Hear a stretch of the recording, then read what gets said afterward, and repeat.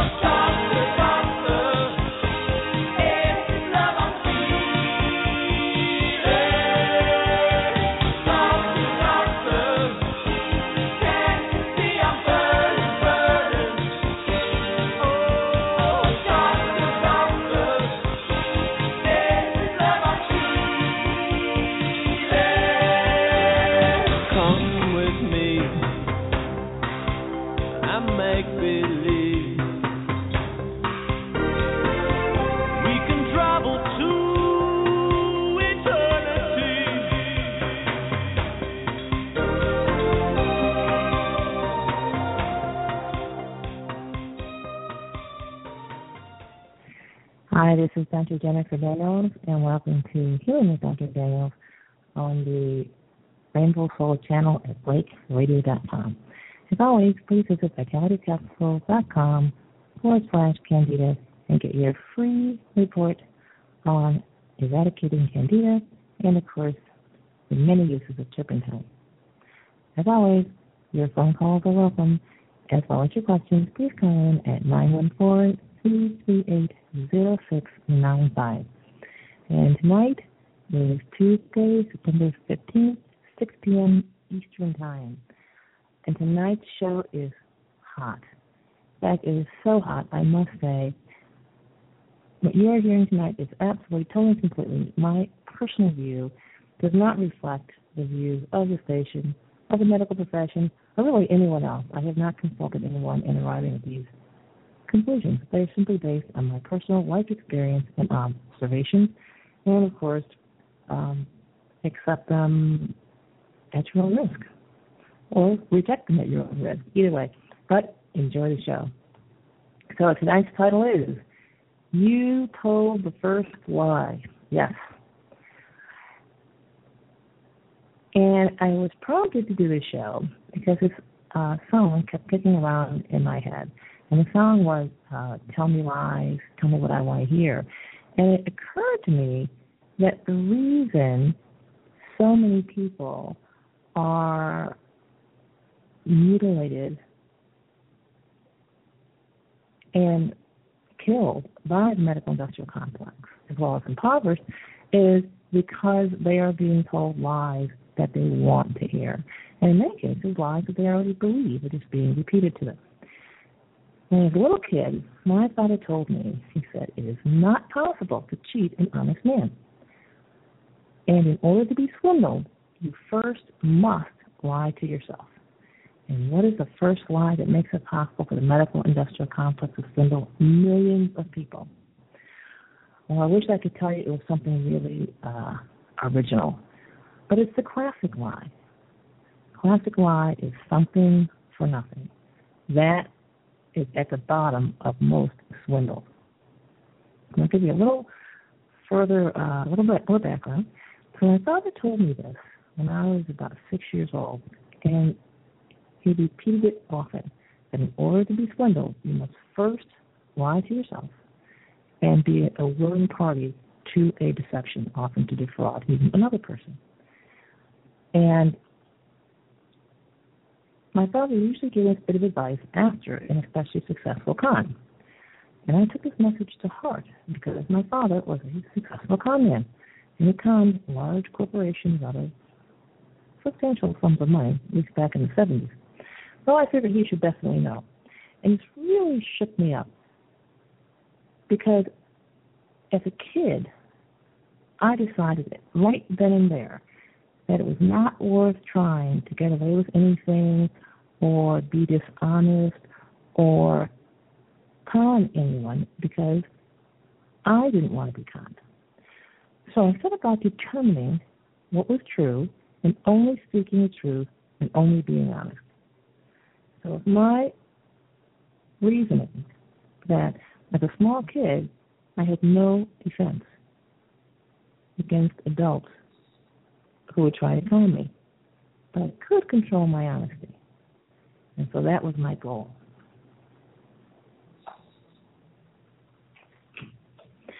In my chat room mentioned that there was noise, like a T-shirt in the background, so I'm thinking it might be the AC, so I just turned it off. Major sacrifice here in Panama, but I'm going to do it. So this is the same with the medical industrial complex. It's one big, B-I-G, all caps, double bold, big con. And so the only defense for the individual is to be honest and not be a mark. And so you can only be conned by the medical industrial complex if you're first dishonest. First is being dishonest to yourself, so you have to tell yourself a lie, you gotta believe it, and then the con begins. And as many of you know, I often write jokes, and this week's show is based on a song that I remembered from my youth. Unfortunately, I could not find the song. So I decided to write a song for the occasion and ended up writing 2 songs. So here they are. First one is Tell Me Lies. That's the title. And this is how it goes. Tell me that you will heal me just so I can hear it. Say that you care for me. Make me believe it. Prescribe the standard of care for me. Say it will never kill me. Say that I'm your special patient, the only one you want. Say you won't hurt me, and I'm the special one. Say you'll never, ever hurt me, and you will sooner quit your license. Promise me you'll never make deals with the insurance company behind my back, and you will always be 100% honest with me. Say you're different from the rest. Tell me lies, make it all sound good. Make me believe that fairy tales can happen in the protocol. And when I get my side effects, when complications beset me, show me that you're different from them all. Show me that you care. Say you don't want to harm me. You just can't afford it. Say you'll even refuse to follow deadly protocols for me because you feel I deserve it. Tell me you'll never treat me like the doctors in my past. Say that you can guarantee the benefits will last. Say how I'm the only patient you would sacrifice your license for. Say how you've never had these feelings for another patient before. Then tell me how much I'm different. There's no one like me out here. Tell me what I want to hear. Tell me lies, make it all sound good. Make me believe that fairy tales can happen in the exam room. And when I get my health involved, decide to let my guards down. Show me that you're different from them all. Show me that I can trust you to lay your license down. Show me that I can trust you. That's the first song. And as you can see, this song is laced with a lot of assumptions, basically lies that people tell themselves. And so when the doctor repeats these lies, or the medical industrial complex repeats these lies, people are inclined to believe them. So let's do song number 2. The first song is my husband's favorite song, but the second song is my favorite song. But I just happened to be on a roll, so I wrote 2 of them. Tell me one more lie, my doctor. Tell me one more lie, my doctor. Of course, the insurance company is looking out for you. These protocols are designed to heal you. Soon you will feel good as new. This extra round of chemo is like a safety net. The ambulance will rescue you, and technology will help you yet. The health system cares. Yeah, I think you know. Research is finding cures. Soon you will have the answers. There's a pill for every ill that you are feeling in your bones. Don't even doubt the promise, no utter disbelief. So, tell me one more lie, my doctor. Whisper softly so nobody hears. Keep me hanging on for another year of surgeries. Oh, tell me one more lie, my doctor. And the doctor says, your insurance will cover this. There is no need to worry. With only hope to keep alive and only time to kill, there is a fool that fleeced you, and he's fleecing you still. And the patient says, so tell me one more lie, my doctor. Whisper softly so nobody hears. Keep me hanging on for another year. Oh, tell me one more lie, my doctor. Whisper all the things you know I long to hear. Oh, tell me one more lie, dear doctor. And that's the second story, the second song. So, let's talk about some obvious lies. The first lie is health insurance. That is the first lie, and that is a huge, huge, huge, huge lie. First, we're going to talk about how people will perceive this lie, and then we're going to talk about the concept of insurance and how medical care, as we know it, fits none of the criteria for an actual insurable event. So, first lie, health insurance. Medical care that I would not even pay for if I had the money will be magically paid for by people I have never met, just if I buy health insurance. Now, the dishonesty here is multi-level. It is dishonest to commit someone else to pay for something you would not pay for yourself if you had the money. It's also dishonest to ask an insurance company to forcefully take money from someone else to give to you. This alone would be reason for anyone to not participate in the Affordable Care Act, because the whole thing is forcefully taking money from people. Many of them have a far more important way to spend it. So each person who buys health insurance believes he will get more money out than he puts in. Otherwise, why buy it? So obviously, everyone who puts money in cannot get out more than they put in. So each person's dishonesty blinds them to the fact that the promise of health insurance is false. This desire to take advantage of others makes it possible for the insurance company to swindle everyone. So what is it about insurance that is especially sinister and uninsurable? Well, the first thing is, for something to be insurable, the loss must be due to chance. Regular recurring losses such as shoplifting and supermarket are built into the price and would not be insurable, as it's not a case of bad luck, so to speak. And so in healthcare, consumption of healthcare is not chance. It's actually compulsory. You know, people go to the hospital with babies. Shots are not optional. You have to have them. Mammograms are scheduled. You know, protocols are written. So it's not chance. And this alone makes it not insurable. So the expenditure of healthcare dollars is not due to chance. The next thing is the loss or the expenditure must be definite and measurable. This means it must be bills to establish proof of loss, not just casual references, but also it means that the loss must be something that can be itemized. Many people will go into a hospital expecting that what they're going to experience will cost maybe $2,000 and leave the hospital with a bill of $20,000 or even more. And so the loss is not definite, and it cannot be anticipated, quantified, or limited. For example, if a $100,000 house burns to the ground, the replacement value is $100,000. This is not the case with medical care. One cannot itemize the magnitude of what is being insured. Next, the loss must be predictable, meaning it must be of such a nature that its frequency and average severity can be readily determined to establish the required premium. Not true of medical care. Back in 1983, I was sitting in my chair in business school, and it was the insurance course. And the instructor indicated that the frequency of gallbladder removal varied greatly throughout the United States. The correlation was with income and insurance. The more income a person had, the more insurance they had, the less likely they were to have a gallbladder.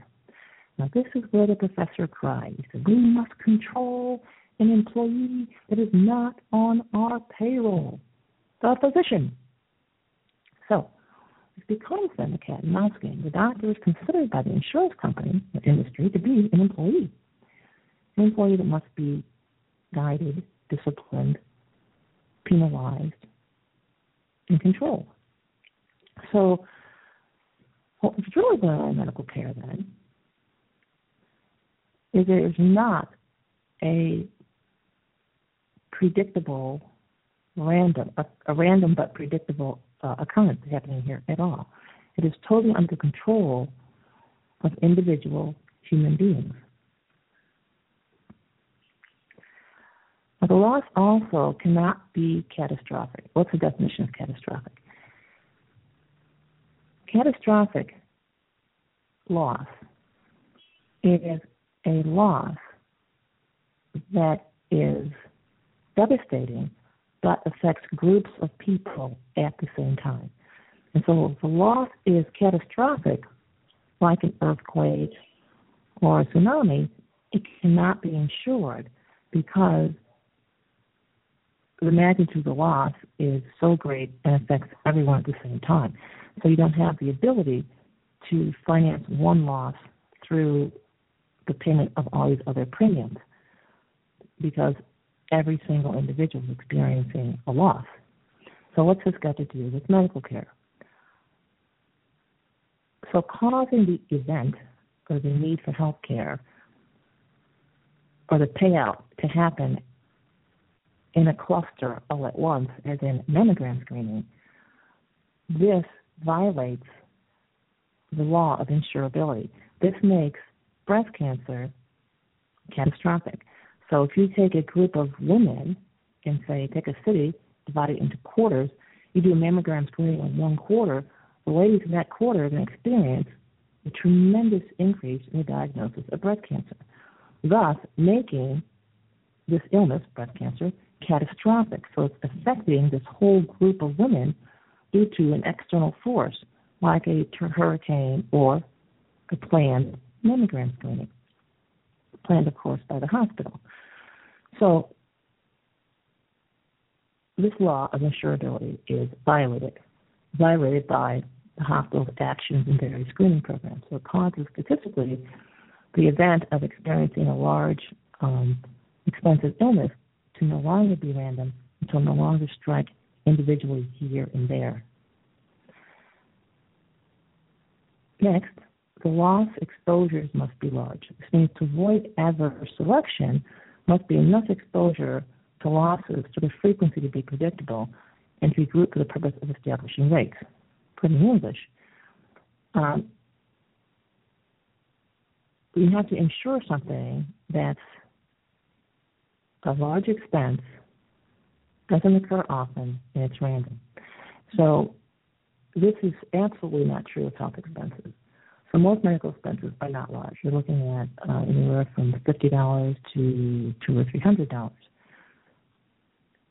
and they're frequent. So you're talking about an annual exam. You're talking about a visit for a blood pressure check, a visit for a diabetes check, arthritis checkup, refill of medications, a cold. So these are events that are frequent and they're actually not that large. So the loss exposures must be randomly selected. So concentrations of risk by area, geography, age groups, occupations, economic status can lead to adverse selection. So you need to avoid concentration of risk.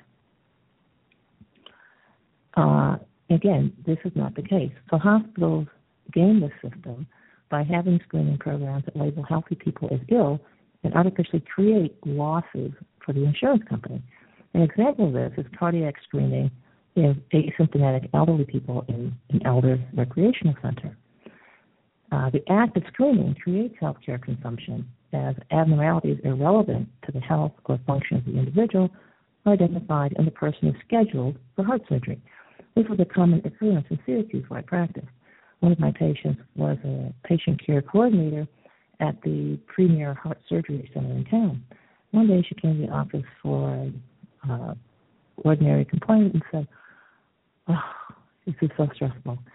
Yesterday was deaf people's heart surgery day. They did a bunch of case finding at the deaf center and scheduled all these deaf people for open heart surgery." And, of course, her stress was that they were all arguing and fighting back and forth, and it just created stress for her. But the point was, these people basically were all targeted for heart surgery because they were physically in the same location and happened to be deaf. And then another week, they'll target another center with different demographics. And so this type of behavior in healthcare, where the magnitude of the expenditure and the frequency of the expenditure is actually within human control, makes this not insurable. So these are all the criteria of insurability. You can Google them, and they come up. And healthcare meets none of them. Therefore, insuring healthcare is totally dishonest, and it's inappropriate. So it's not insurance; it's actually more like extortion. But because people have lied to themselves, that allows the bigger lie to happen. So each person's dishonesty binds them to the fact, blinds them, and makes it so they can't see that the promise of health insurance is false. So its desire to take advantage of others makes it possible for the insurance company to swindle everyone. So the doctor suggests a therapy that has no chance of succeeding. The person agrees. After all, the insurance is paying for it. So the first swindle, having insurance, makes the second swindle, the providing of care that's of no use, possible. So the person focuses on what a great deal they're getting because their neighbor is paying for their care. The person is distracted from simply weighing the benefit of the care, the harm it may cause, and what else he could be doing with his time or with the monthly premium money that's already being spent. So instead, the person proceeds with the thought that now is his chance to make his neighbor pay, to continue the robbery he planned when he purchased the insurance in the first place.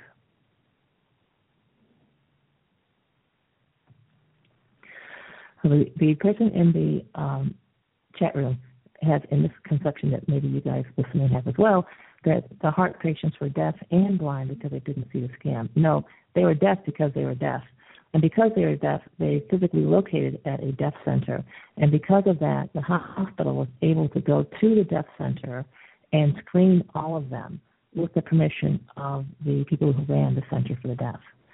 The blindness I'm referring to is a figurative term where people who buy insurance don't think through the logical consequences of the system.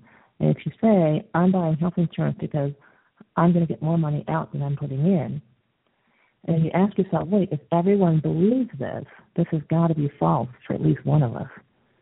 And it's most likely going to be false, when you think about it, for everyone. So the deaf is literal, the blindness is a figure of speech. Okay, so the even bigger wealth transfer, which I witnessed in my office, is if a person is poor. So we think that a person that's poor definitely needs health insurance. But what happens is this poor person is barely able to pay the monthly premium, and they do not have the ability to afford the deductible. And so then the wealthier worker or business owner who can afford the deductibles and copays is the one who actually uses the insurance and ends up spending his premium money plus the premium money contributed by the less affluent worker. This means that everyone pays premiums and only the wealthier individuals can use the actual policy. So then, of course, the final con is that the care the wealthier person receives is more damaging than receiving no care. Thus, the affluent person does not end up getting the better health after all. And so everyone pretty much gets scammed. You're listening to Healing with Dr. Daniels on the Rainbow Soul channel at BlakeRadio.com on So please visit vitalitycapsules.com/Candida and get your free report on handling Candida and the many uses of turpentine. As always, we welcome your calls and questions. Please call in at 914-338-0695, and we'll be taking questions in about 15 minutes. So there are, of course, more examples of the lies that people tell themselves. The first lie is that if they receive medical care, they will recover quicker with medical intervention.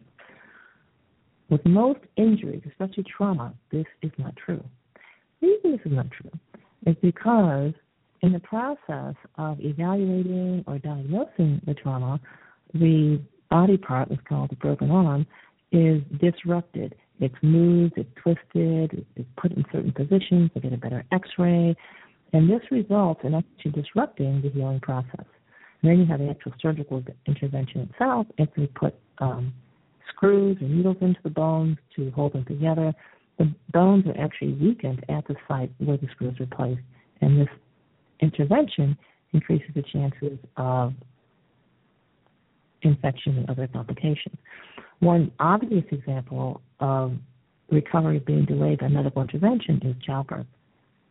If a woman has a baby at home, she's generally up and at 'em in 2 days.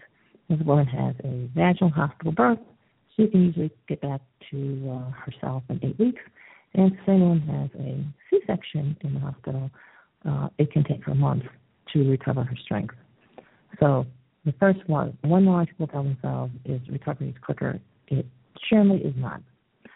Next lie is that there are better outcomes with medical intervention. The complication rates combined with intervention that is not effective makes this not possible. So in other words, if interventions are 100% effective, then the complication rate would be less than the benefit rate or effectiveness rate.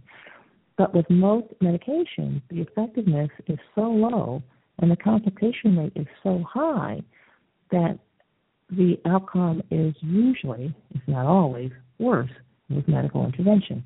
An excellent example of this is the female Viagra, which we talked about last week. And the latest studies are that it's 8% effective, and it has a 28% side effect rate. So you can see here that the side effect or harm rate is more than 3 times the effectiveness rate. Now, most drugs have this type of profile. For example, cholesterol drugs have a 30% side effect or harm rate in the first year of use, actually each year of use, and a 0.08% benefit rate for those who take it. And so with a harm rate that is more than 100 times that of the benefit rate, it's clear that treatment/intervention is more harmful. Or it's give a worse overall outcome in terms of quality of life. Next thing is medical intervention increases life expectancy. So if a person interacts with the medical industrial complex and consumes what the medical industrial complex provides, that they will live a longer, healthier life. This is not true. It is absolutely not true. In medical school, I'll never forget, I was so excited because I was learning all this great stuff, on how to help people and how to understand diseases and treat things. And so I said, one day just blurted out, wow, we'll help people live longer. And the instructor quickly corrected me, no, life expectancy is genetic. Doctors cannot extend it. Each person is programmed with so many heartbeats and so many breaths. We do not know how many, and we cannot extend it. We can only help a person experience his pre-programmed allotment. Well, wait, this was confusing. Either the person has a pre-programmed allotment, and they're going to live out that number of heartbeats no matter what, and they cannot influence it, or we can influence it. And so basically the professor gave this kind of double-sided answer, but he was very firm. No, we do not increase life expectancy. Medicine has not progressed that far. We don't understand what makes people live longer, and therefore we do not have the ability to extend life, a person's life. And I said, wow, And so, of course, at the time I said, okay, I didn't want to appear stupid or waste the valuable time needed to teach the complex concepts that were crammed in 4 years of medical school. But it's very clear that people who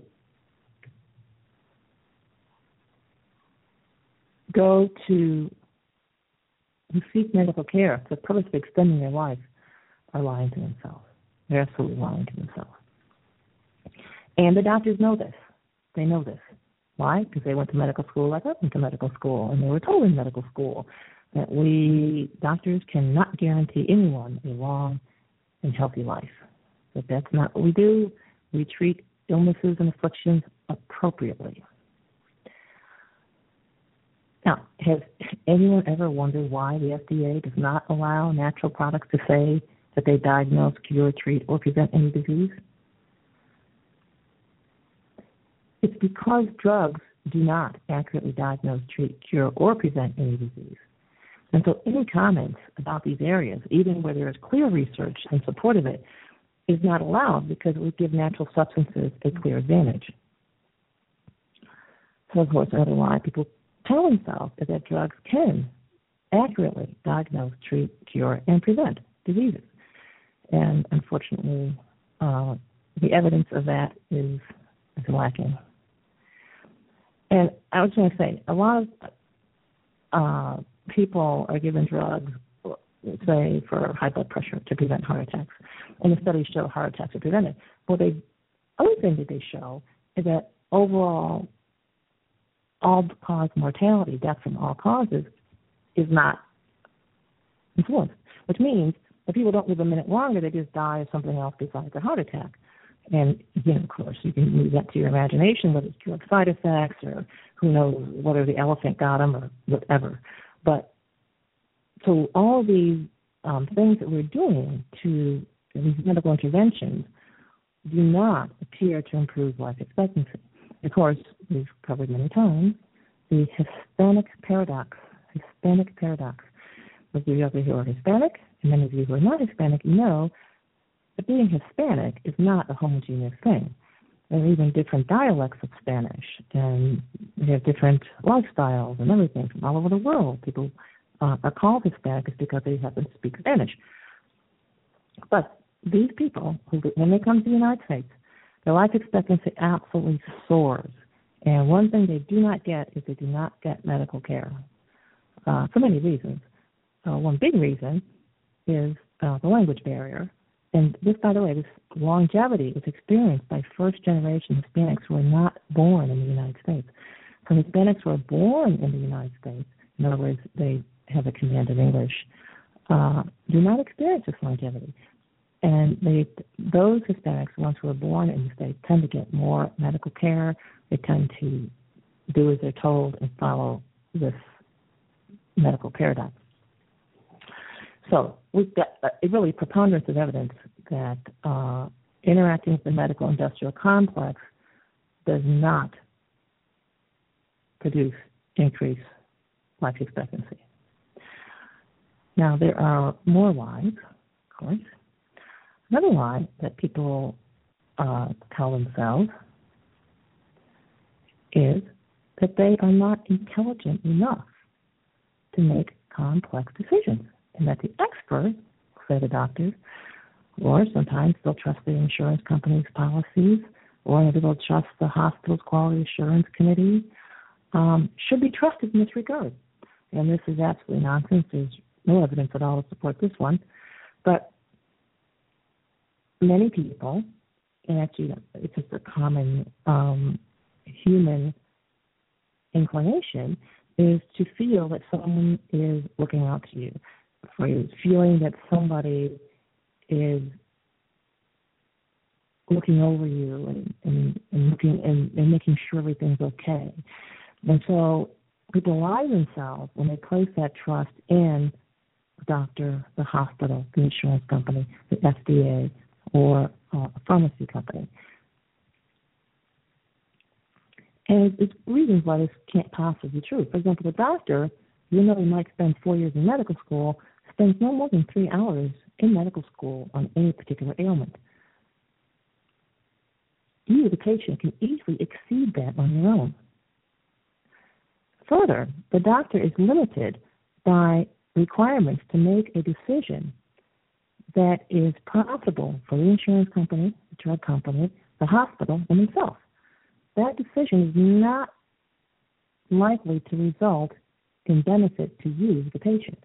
So going to a doctor to see if you're healthy is like a chicken going to a fox to see if he's tasty. So, a lot of activity in the chat room here. Let me give you an example, just a recent example. A friend of mine purchased health insurance and has had health insurance just over the years, and is self-employed. The person had a mole on the back and went to the doctor and was relieved to know that all this was covered by insurance. And the diagnosis was made that this was cancer, melanoma. A surgery was done, and the person got a bill for $8,000. And the doctor said, "Oh, don't worry, you've met your deductibles, your co-pays, your everything, and from here on out, everything is covered 100% by surgery and by insurance." So she was like, she felt guilty. Great, wonderful. And the doctor recommended, of course, a second surgery to get it all, to make sure. And of course, she described her sort of the grueling recovery period, and she said, okay, I'm ready for this. I want this cancer gone. And she talked to me one week, and she said, well, at least insurance is paying for it. Well, 2 days before the scheduled surgery, she gets a call from the doctor's office saying that they looked over the slides again, and the surgery is not necessary. It's not needed. So what happened? Well, what happened was when she was paying out of pocket, it was like everything goes. And when the insurance company was paying, the insurance company said, whoa, wait a minute.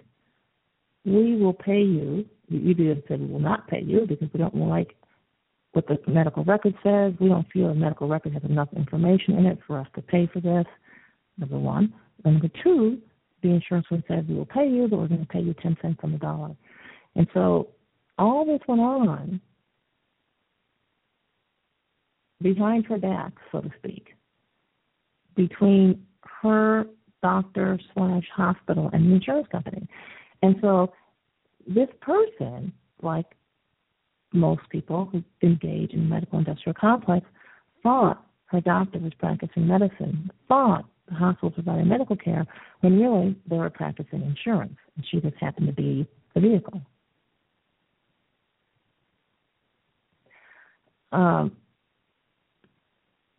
So the first lie, of course, is that insurance will protect anyone from medical expenses. This is not true. In fact, medical bankruptcies are higher in states where the level of insurance is higher, which means that people in these states are more inclined to get medical care thinking it's covered by the insurance when it ends up not being covered by the insurance. So in this case, I think it's worth looking a little deeper. And so I'll ask you, the audience, why was the second surgery canceled? Perhaps the hospital knew his surgery was 100% covered, so they would need to check in advance to be sure the insurance company would pay. Of course, the insurance company either said no, as I said, or offered an amount that was not satisfactory to the hospital and the doctor. So this is common. It is a common thing to, especially for the hospital, to literally scan a person's insurance card, and they have a software program that interacts with the insurance company's program, and it prints out a list of every single test and maneuver and procedure that insurance company will rate as being authorized for a visit with that diagnosis. And so this person lied to herself again. So instead of saying, wait, how is it that surgery was necessary yesterday and not today? If it was an honest mistake, was the first surgery also an honest mistake? Was the first surgery even necessary? But this individual was so anxious to exploit the insurance that she didn't question the necessity of the first surgery.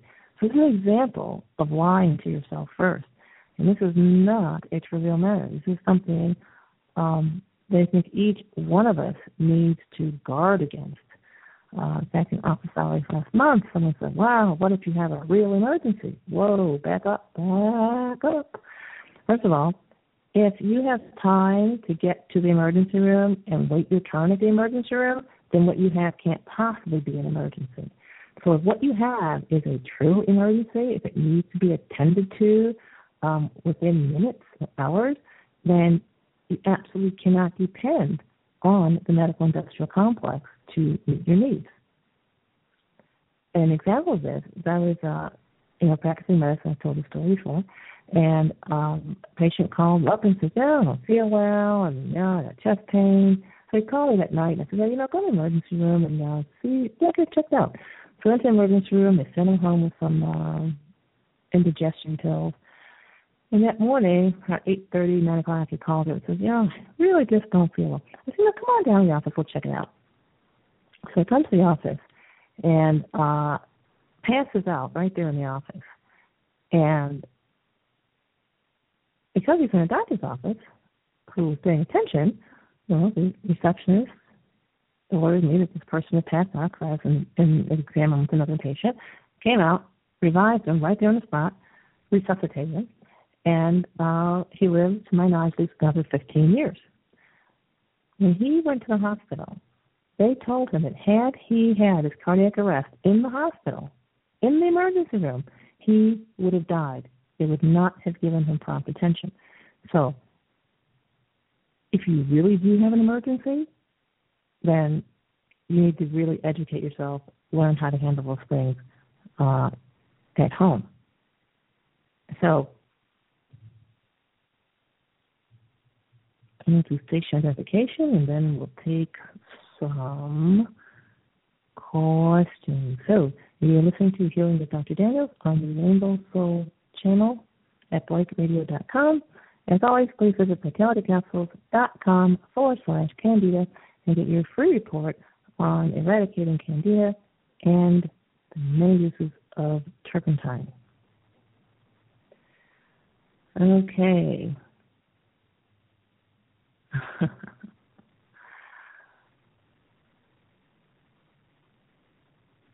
Okay, so there's lots of discussion here. So if people are listening, you can click, I think, the number 1 on your phone if you have a question. Okay, so one person said, I wonder if people pray to their doctor. I don't know, but I know a lot of people who pray for their doctor. They pray that God will guide their doctor and help their doctor heal them. So a lot of people do pray for their doctor. There's a lot of difficulty sorting out the truth and facts of what is wrong with our body and how to heal on our own. Yes, there is a lot of difficulty sorting out the truth and facts. What I recommend people do is start with something that they believe, whatever, however small, and then proceed logically from there and reject everything that contradicts that one belief. And then usually it's like the thread in a fabric. If you follow the thread, it generally leads you along the straight grain.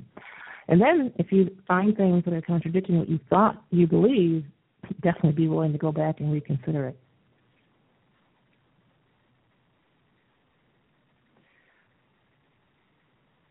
Okay. They probably eat better food if they have immigrant habits. No, they don't. No, they do not. I've gone to many Hispanic groceries in Syracuse, city that I live in, and a lot of chemicals on the shelves, a lot of preservatives, a lot of canned foods, a lot of pasta, lots of bread. So that's not what it is. The big difference is that they do not have access to medical care.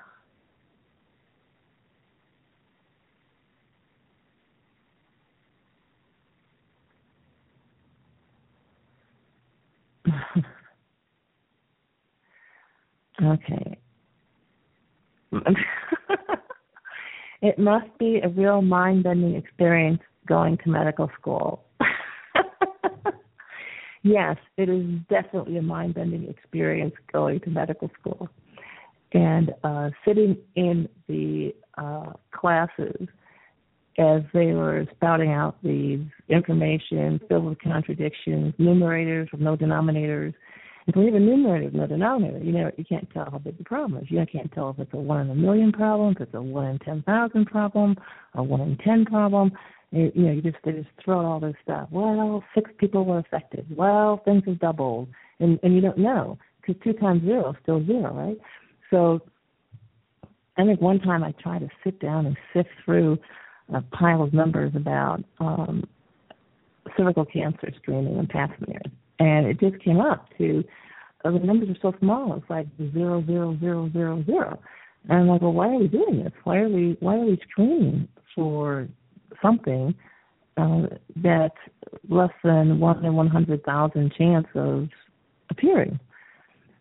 And so, of course, I got the glittering generality, which was, if we can save just one life in a 20-year medical career, it will have been worth it. It's kind of like a teacher who teaches students every single day, and if she can have a positive impact on the life of only one kid in a 20-year or 40-year career, she's happy. I'm like, man, I would like to have a better batting average than that. That's pretty dismal. That's depressing. So the other thing that was mentioned in medical school as an apology was that if you had, say 1% people are going to die, you treat all 100 of them, and 1% still die.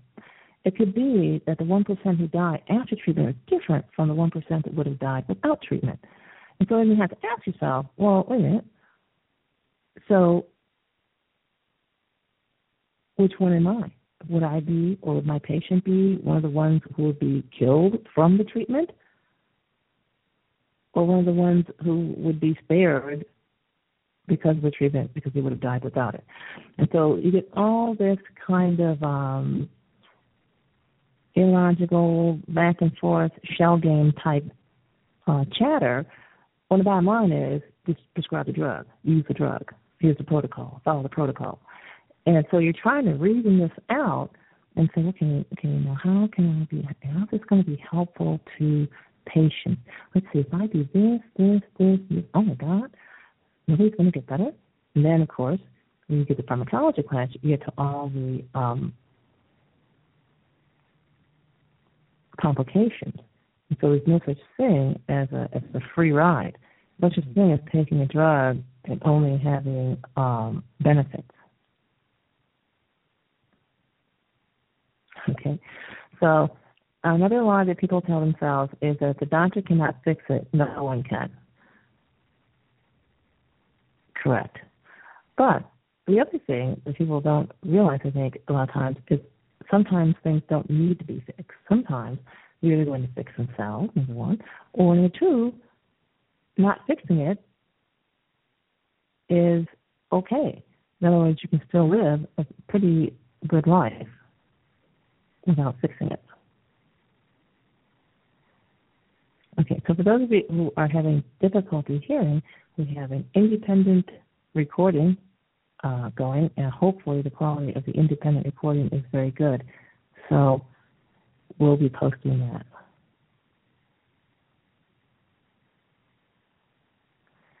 Okay, so are the interventions designed to maximize profits by maximizing complications? If you read the report, the Medicare report done by Inspector General Levinson, I believe in 2010, 2012, that would seem to be the case. The report documents many cases where hospitals found patterns of treatment that created complications and refused to put in place policies to interfere with or reduce those patterns of practice.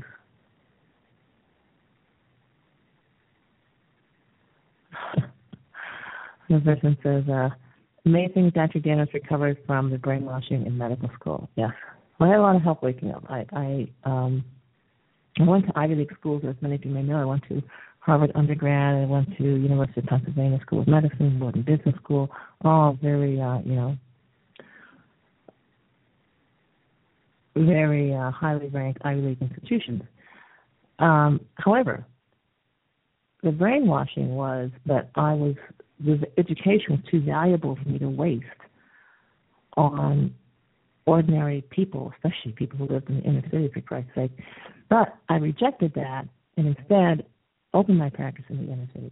And so making that decision allowed me to experience firsthand the contradictions and the disparities in what I was taught and what was actually the case. So many doctors who go to Ivy League institutions are encouraged to take administrative positions. And in an administrative position, you don't see the volume of patients necessary to seriously challenge your view of what's going on. Okay.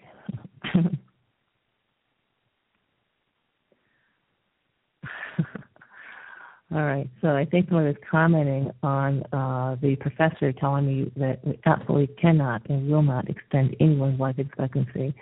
He says that this was told to medical students in case somebody in the lecture hall had it in their mind that they wanted to help patients.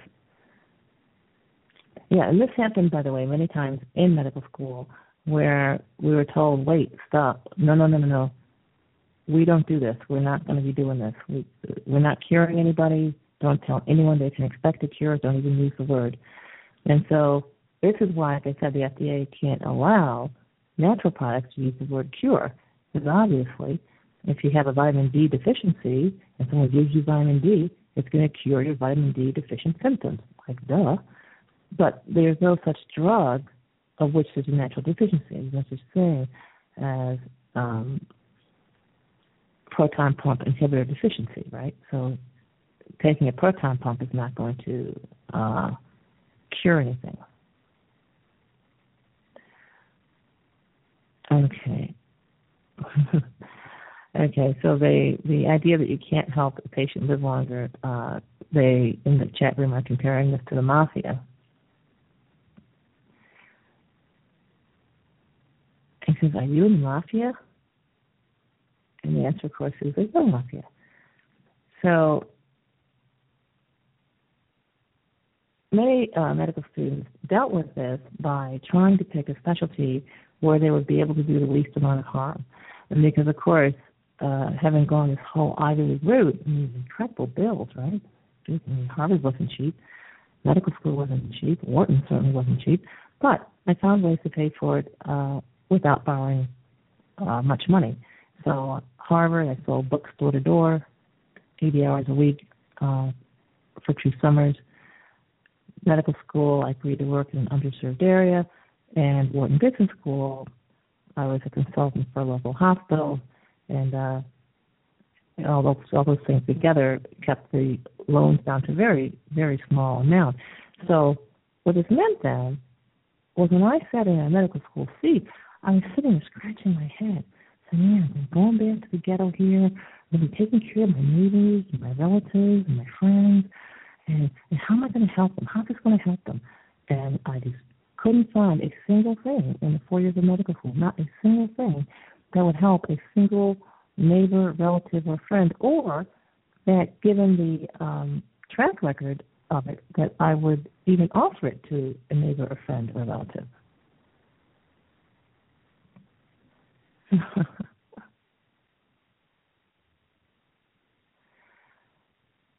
Okay. My doctor started my herbal journey by flippantly telling me to drink raspberry tea when I was 2 weeks late to deliver the baby. Okay, so I should have told her to take a teaspoon of cayenne pepper and a cup of water.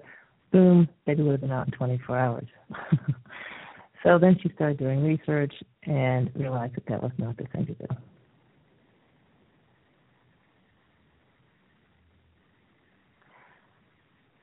Okay, and so yes, doctors will often say surgery is not necessary, but better safe than sorry. Exactly.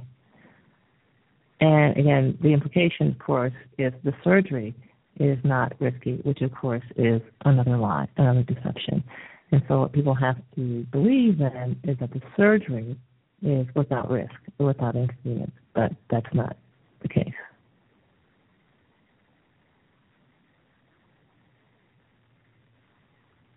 Okay.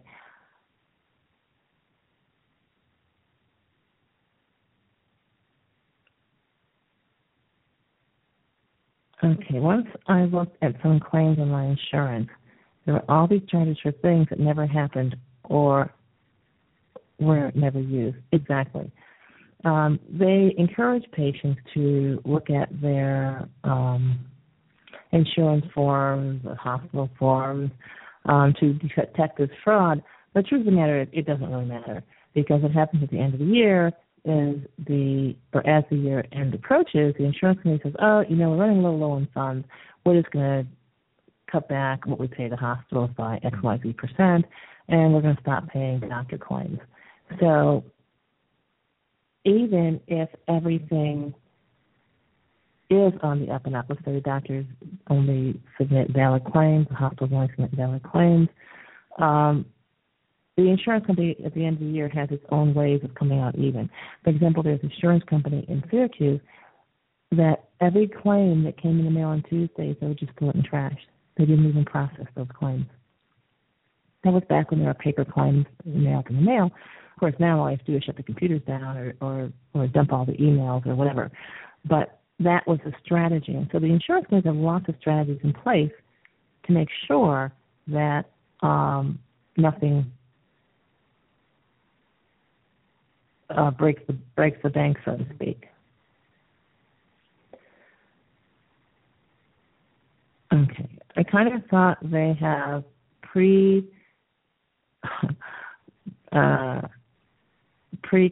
reading the mammograms. I guess people who are clairvoyant, deciding who to give the dread diagnosis and who to let go. Usually that's not the case, and always sometimes it is the case.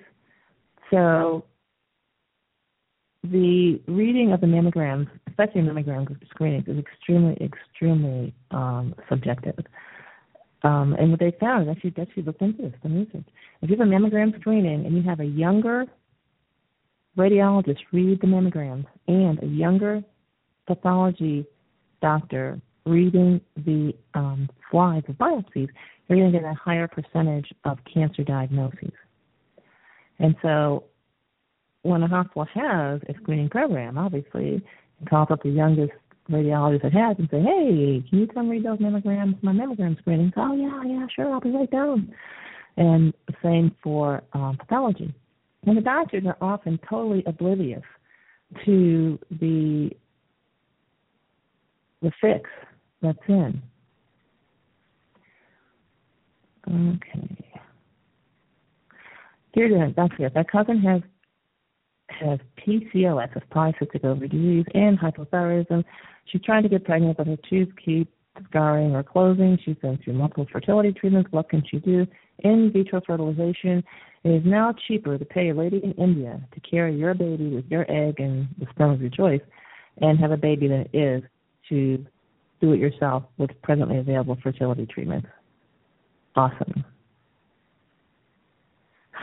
I think there's a random number generator in these cancer tests to hand out the right percentage. Absolutely right, there is.